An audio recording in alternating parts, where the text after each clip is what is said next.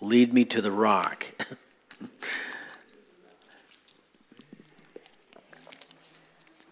We had this running joke. It's really not a joke.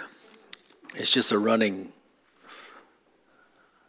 I'm not sure, a running testimony and witness of the Lord. I don't meet with the musicians, and rarely do I request a song. But I'm amazed week after week, midweek, Sunday mornings, how the songs blend with the message. I love it. I don't want to get in the way of it. And Kathy had no idea what I was going to share tonight. I don't think too much, unless you were speaking at Psalm 61 or something. I don't know that you did. You didn't. This is a real personal psalm to me. One of the things that happened when I was ministering was an event that took place in our lives, which I'm going to share here tonight. About 10 years ago, and the Lord gave me this particular psalm after the fact. And so, like I said, about 10 years ago, our son was in the military, and only a few people in this room would know what happened, because they were part of the prayer that went up on behalf of him. He, I guess, contacted eosinophilic pneumonia halfway through his AIT, which is, he was in the EOD, a bomb squad, and he was halfway through his training when he come down with this, and we had no idea. I barely understood intubation at that point. We get a call on early hours of a Tuesday morning, or Monday morning, I guess it was, and saying that our son was sick and that we might want to come down. And so we were living here in Greenville, and he was at Eglin Air Force Base, which is in the panhandle of Florida, and that's where the training was taking place. So we pulled ourselves together at 3 a.m, drove down there, and on the way down there, we were, still trying to wake up, taking turns driving, and it's about an 8-hour drive, so you got a lot of time to think, and we didn't really, maybe my wife understood things better than I did. We're both trying to figure stuff out. We didn't realize how sick he was and how desperate the situation was. But she was driving, and I just remember the conversation I had in my mind with the Lord, that I just got this impression that Satan was trying to kill my son. I'm like, okay. This is just a passing thought. And we got down there. It's a big, huge base if you've ever been there. We were met by a colonel. He found, he could see we were trying to figure stuff out, and so he figured he was looking for us. 2 people looking for help. He came and got us at the office, talked to one of the ladies where they check you in and give you all your credentials, and that got passed. And he said, get in the car and come with me. So we drove 20 minutes across the base to the hospital. And I thought, this was really nice, boy. Nice service you get. We're met by another officer who became our confidant, or whatever it was. That they give you someone to take care of you while you're there, make sure you have your stuff. No, they ran us through the hospital. Well, I mean, I'm talking about the individual that. It wasn't a passive thing. He sped through the base, and he ran through the hospital. They thought he was going to be dead by the time we got there. Yeah. So okay. They were you kind of made it sound like it was easy going. Well, it was for me, because I didn't understand the full magnitude of it. It's like, well, it didn't really dawn on me until we gathered outside in the visitors' room on the same floor with 3 nurses or so, a pulmonary surgeon, respiratory therapist, 7 or 8 personnel. Like, this isn't a broken leg, this is serious. And so the doctor's trying to tell us what eosinophilic pneumonia is and all the whole things, I'm like, oh, I was like, so then he gives me, over the next day, he gives me tons of stuff to read so I get filled in on what's going on. And, through this whole thing, there's never an audible voice that I hear. Tuesday morning, about 2 a.m., they were trying to bring him up out of the coma because it's an induced coma when you're intubated. But they got to make sure you're still there and that things are still working right. But every so often they bring you up and they couldn't keep him there because any kind of movement would drop him below 90%, which is oxygen level that you need to maintain oxygen levels so you don't get organ damage. So in this particular application, his heart stopped beating for about 10 minutes. So as soon as I'm watching this, I'm like, this inner conversation I'm having with the Lord is like, wow, are you going to take your son home? No answer, but the next few hours and the next couple of days unfolded an incredible amount of things that led to his healing. This pulmonary surgeon had lost a 19-year-old to this. My son happened to be 24 at the time, good health. And what was going on is his body was overreacting, and they had to try to calm it down. Finally, they figured out how to deal with it. Acute respiratory distress syndrome. And so they give him the proper medicine. He says, we got a young man came from his third tour, came to assist the respiratory therapist, saying, look, if you want to reach these numbers, you're not going to do it this way. You need to do what we've been doing over in Afghanistan and in the Middle East with these lung injuries. And so they jacked up the pressure, did some stuff that she'd never done before in her 20 years, and it was enough to stabilize him. And then as soon as you get it to a certain point, you need to get him on the rotating bed, which is what they wanted was something that there was only 2 in the whole region, one in Florida and one in Arkansas somewhere. So we happened to be in earshot of having this conversation with the equipment needed, and the RA said, well, the only way we're going to get that is if we can get help me out with the head of the hospital. Does it cost them $65,000 a day? To use that. It's a $500,000 piece of equipment. And she happened to be the hospital administrator, has to sign off on that. She happened to be walking by and heard, what do we need here? And it was there within 24 hours set up.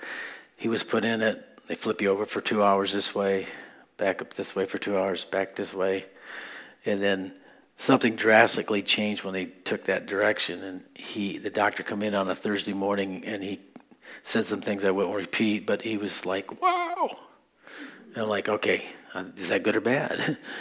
And so Let me just you can fill in some voids I there. was going to say they told us the best they could hope for the night before. Without this machine, he would die. It was 20% chance with the machine. Okay. And they said, we're hoping he'll be a lung cripple. We're hoping he'll survive enough to be A lung cripple. We're praying that he has brain function. We're praying that he has heart function, and because they were doing this balancing beam between all 3 organs, and he would stand for hours. The pulmonary would stand for hours, just watching him go like this and directing, do this, do this, do this, do this, and he was going back and forth, trying to keep his brain alive, trying to keep his heart alive, trying to keep his lungs alive, and he did that the whole night long. And all the teams were and he was the only one in that. At that time, he got full 100% attention of everybody that was on that shift, and it was needed. Fully did not expect him to live. I mean, when we walked in the room, they were all standing with their heads bowed, and their hands down. They really thought he was gone. They called in all his platoon, his buddies, and they said their goodbyes that night. And so he was, it was not expected at all. So when he said this morning, when, they had tubes going out, they had to wire his jaw shut, they had to, it was just, it took 24 men to get him in that machine. It was crazy. When they did the shift change, they moved him from one room into the other room where this machine was at. Anyway, so he said the best we can hope for is for him to be a lung cripple the rest of his life. We're hoping he'll live. And that's what we're hoping. So essentially what was happening is his lungs were lined with mucus, essentially. And so you can't get the oxygen in, you can't get the carbon dioxide out. You're just suffocating. And so they had to figure out a way to, clear the... So that's why they use extreme pressure in that situation. And he turned the corner, and then later that day, the doctor says, well, it's pull and pray time. You pull the tube out, and you pray they can breathe on their own. And that was where the rubber meets the road type. And so, it's one of those things. What they expected to happen in 2 weeks happened in about 4 hours. And believe it or not, he went from 180 pounds to about 220 because he's just taking in all these fluids. And so all the... Yeah. No, He said from 180 to 220. It's 220 to 100. Oh, you're talking about filling he blew up. He blew up with fluid because they're filling all these things. So when he's in this thing, he's just dripping. And he said, don't be surprised when he comes out of this. He's going to look like he's went through a 12-round bout. He'll be black and blue, puffed up. And then when he left, he was about 170. So in 12 days, he walked out of the hospital. He could have walked out in 10, but the paperwork slowed things up. I mean, the Lord just... Without no oxygen. Breathing room air. Just, he was back.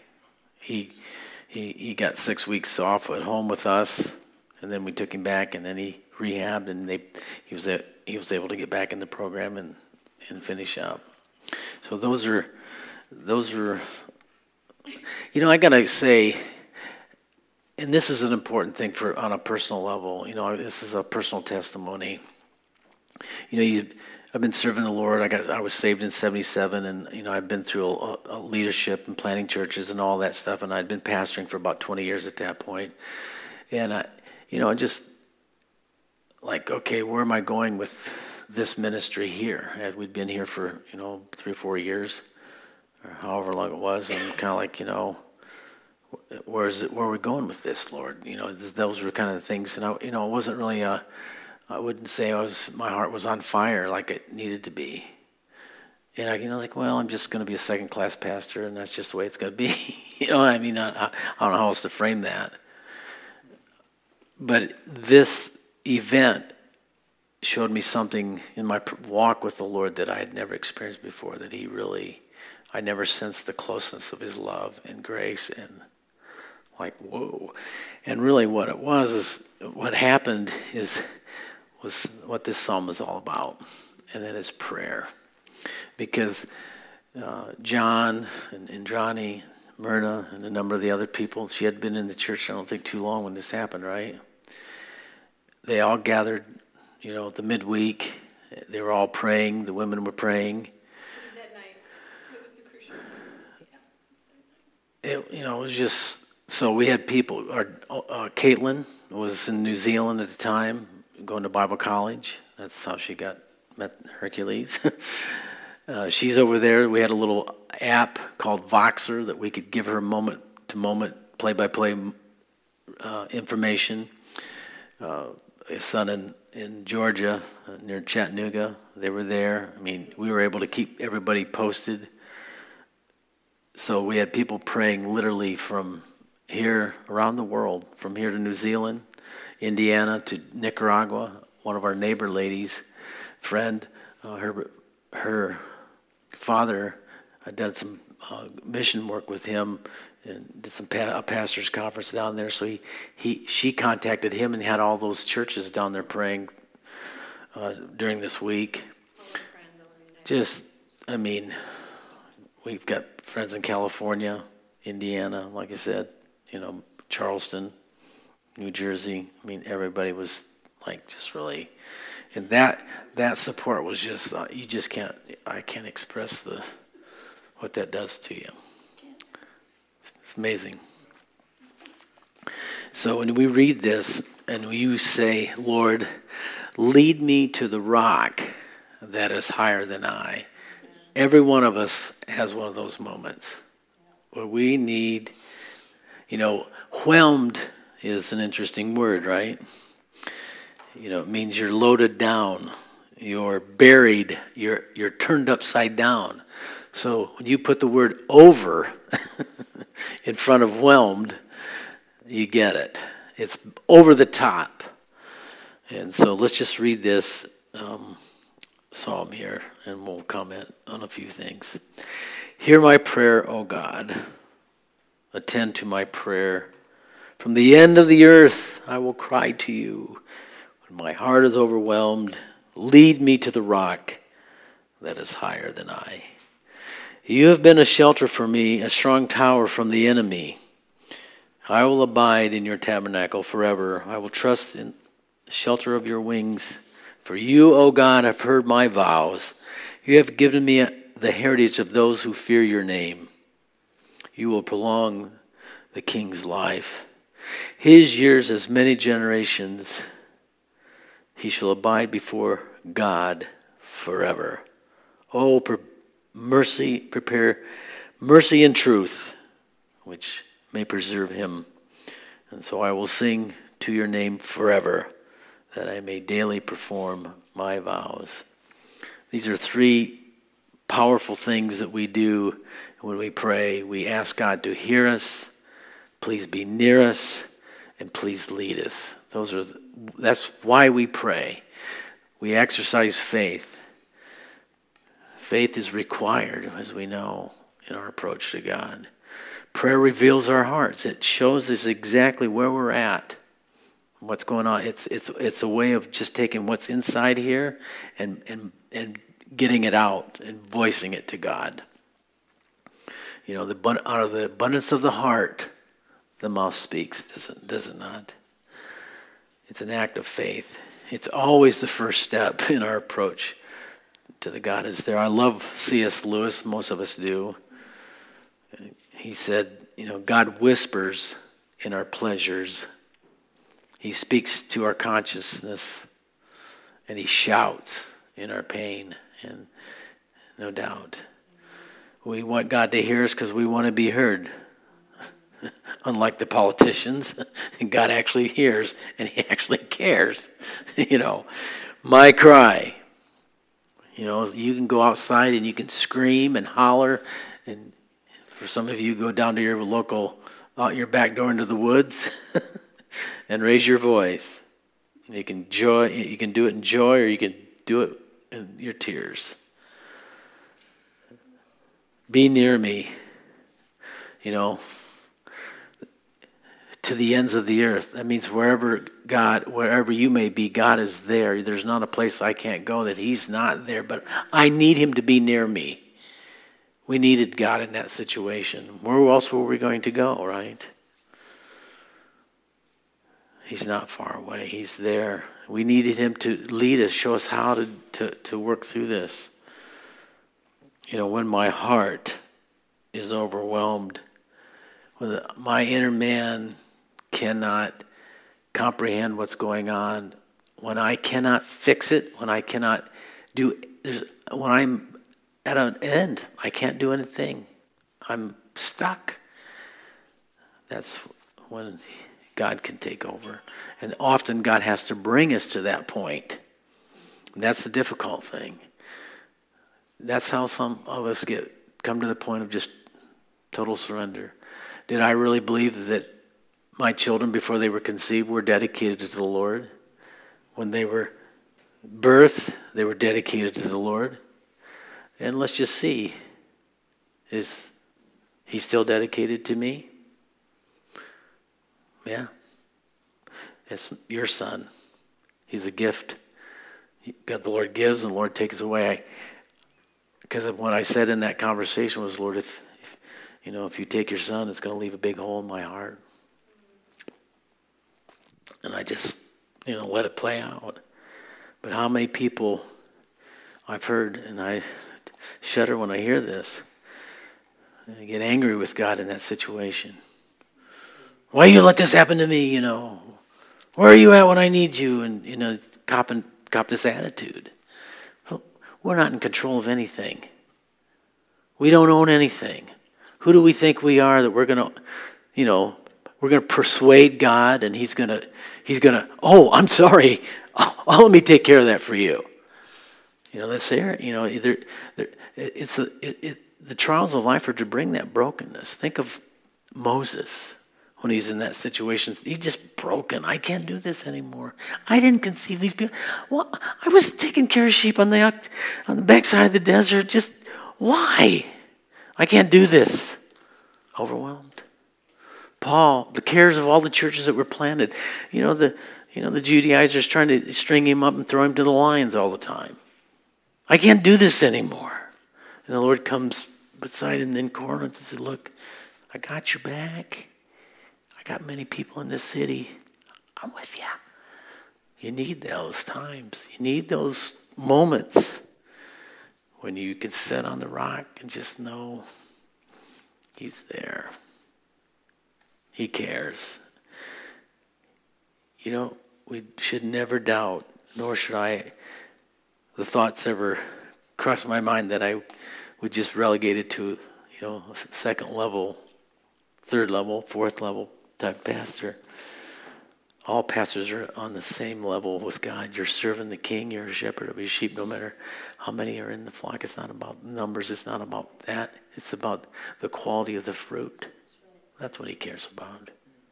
And that's what he's after. Good fruit. And he says, you have been a shelter for me, a strong tower from the enemy. I will abide. I'm going to dwell in his presence. See, this is a choice. We're here. Very few people make the choice to come on Wednesday nights. Now, that doesn't put us in extra favor with God. It just enhances our walk, strengthens us through the midweek, and we are able to stay strong because we're abiding in his tabernacle.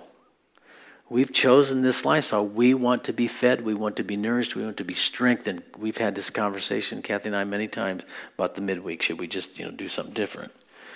Well, I don't know. My comment a number of years ago was, well, nobody else needs it. I do. I recall you said the word, Lord is worthy to be praised, and I will serve him. Nobody else. Something like that, yeah. I will dwell in his tabernacle. You know what? We're all going to the big house someday. You ready to go to the big house? I'm gonna get ready to enter the big house. So I need and desire the fellowship of the saints. I desire the accountability that comes with being transparent with my brothers in Christ. That's so important. It's a choice. It's also a choice, as he says here, I will trust in the shelter of your wings. We all have to come to that point of the Lord gives and the Lord takes away. I'd still be doing this by the grace of God if he would have taken my son. It would just I'd be changed and altered. And just like we have people in our church that have lost their mates. I'm praying with a lady right now.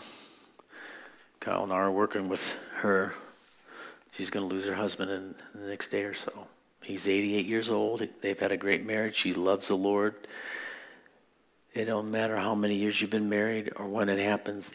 It's not easy ever. Well, they're old. They lived their life. No, it's never like that. Hey, you love someone. You're committed to. You're not gonna. You're they're going to be home, and you're going to miss them. You're not going to have fellowship with them until we all get on the other side. Those are tough things to bear. If you lose a child, we have to trust. He is our hiding place. It's where we run to. And notice that as he ends this here, you, in verse 5, you, O Lord, have heard my vows. You know the commitment that I've made to you. I'm not turning back. I've put my hand to the plow. I'm not looking back. Yesterday's gone. Tomorrow's not here. I'm here. I'm not going anywhere. I'm staying the course. This is the way it is. I'm committed.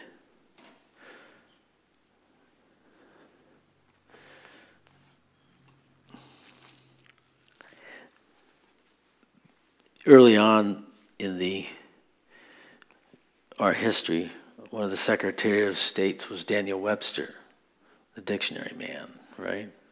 He was usually unusually quiet. This particular meeting that they had at the Fillmore was during his presidency, and he was having a conversation with one of his colleagues there, and the friend said to him, "Mr. Webster, tell me, what's the most important thought you've ever had?" And so for a brief moment, he replied, after a brief moment, he said, quote, "The most serious thought I've ever occupied my mind was that of my individual responsibility to God." And would to God, all the members of the Church of Jesus Christ would feel the same way. That is the most important thing in our life, is our responsibility before God. Look at all the things that he does that's written here by David. He gives to me my heritage, my inheritance. I live and move and have my being in this little space that I occupy right now at 7021 Mountain View Road. That's my little space. You got your little space at your address. And all the stuff that we have, all our stuff. He gives us an inheritance. He prolongs our lives as he prolongs the life of the King. This is messianic here.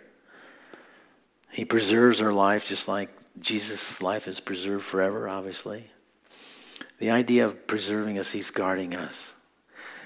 We've had this rainstorms, these past weekend. They're just like 5 minutes, the sun shining and frying us. The next minute, it's a downpour, torrential downpour, 3 inches or whatever. So that, you guys remember what happened Sunday afternoon. So I'm casually laying in my bed, resting, reading. And Kathy's in the other room. And, Greg. And I'm like, what? There's a bear. She goes and locks the doors because we've got handles on our doors, and she's thinking, he's coming in here. It comes galloping across the lawn. And mind you, the wind is really blowing, and it is really hammering waves of rain, like a hurricane-type downpour. And this galloping bear stops at the trellis where we have bird feeders hanging down, thinking, look, there's something there to eat. And so I step out onto the porch and bark at him in a real authoritative voice. And he takes off immediately. Scared him. It doesn't take much to get a black bear to move. And he takes off towards the neighbors. I think, maybe I should call my neighbors. You get a bear coming your way. I really wasn't too worried about it. I think I understand the bears. I don't want a grizzly coming. Black bears, I'm not too worried about. Grizzlies, I'd be terrified. But the word here, preserve, means guard. God is guarding us. He will bark at the enemy. He will keep us and preserve us and protect us. He's merciful and gracious. And all he really calls us to do is verse 8. Just sing, just praise, just love the Lord. What is going on in your life that he can't handle, that he can't take care of? You fill in the blank. This is a little, wish I could, I don't know who to give credit for this, but in so many words, this fella says, God bends his ear to all, not one, not the humblest or the poorest is neglected. Wherever we are, however great and sore our thoughts, our troubles may be, though weak and sinful we may be, unworthy of the least of his mercies, yet when we call upon him, he hears us. If we commit our cause to him, he will bring us deliverance. And this really is what this psalm is about. If you call upon the Lord in the time of trouble, he will hear you. And all of us can testify that he's been faithful to do that. And when you think about all the people on the planet that are living, and how many people simultaneously are in trouble right now at this very moment, that are calling upon the God of the universe, the Creator God, to come and help them. And he shows mercy and kindness, and he's in charge of every one of those situations, and they're all under his control. It's just unfathomable, the eternal mind of God and his power. It's just overwhelming to think how the infinite, unchanging love of God never, ever fails. He's so good to us. Father, we thank you for who you are. We just humble ourselves before you, Lord, because we're, as the scripture says, the men of the earth were as grasshoppers on this planet. We have little consequence, Lord, but yet you condescend to our level and you love us more than we can ever imagine. And so we're giving you permission to just continue to deepen our faith, strengthen our walk. Please encourage your people, and those that may be overwhelmed in our church. May they be encouraged and overwhelmed by your love to a greater degree than their pain and their sorrow, Lord. Bring healing and restoration. Bring your blessing upon your people, Lord, because of who you are. In Jesus' name, amen. So I think it'd be appropriate tonight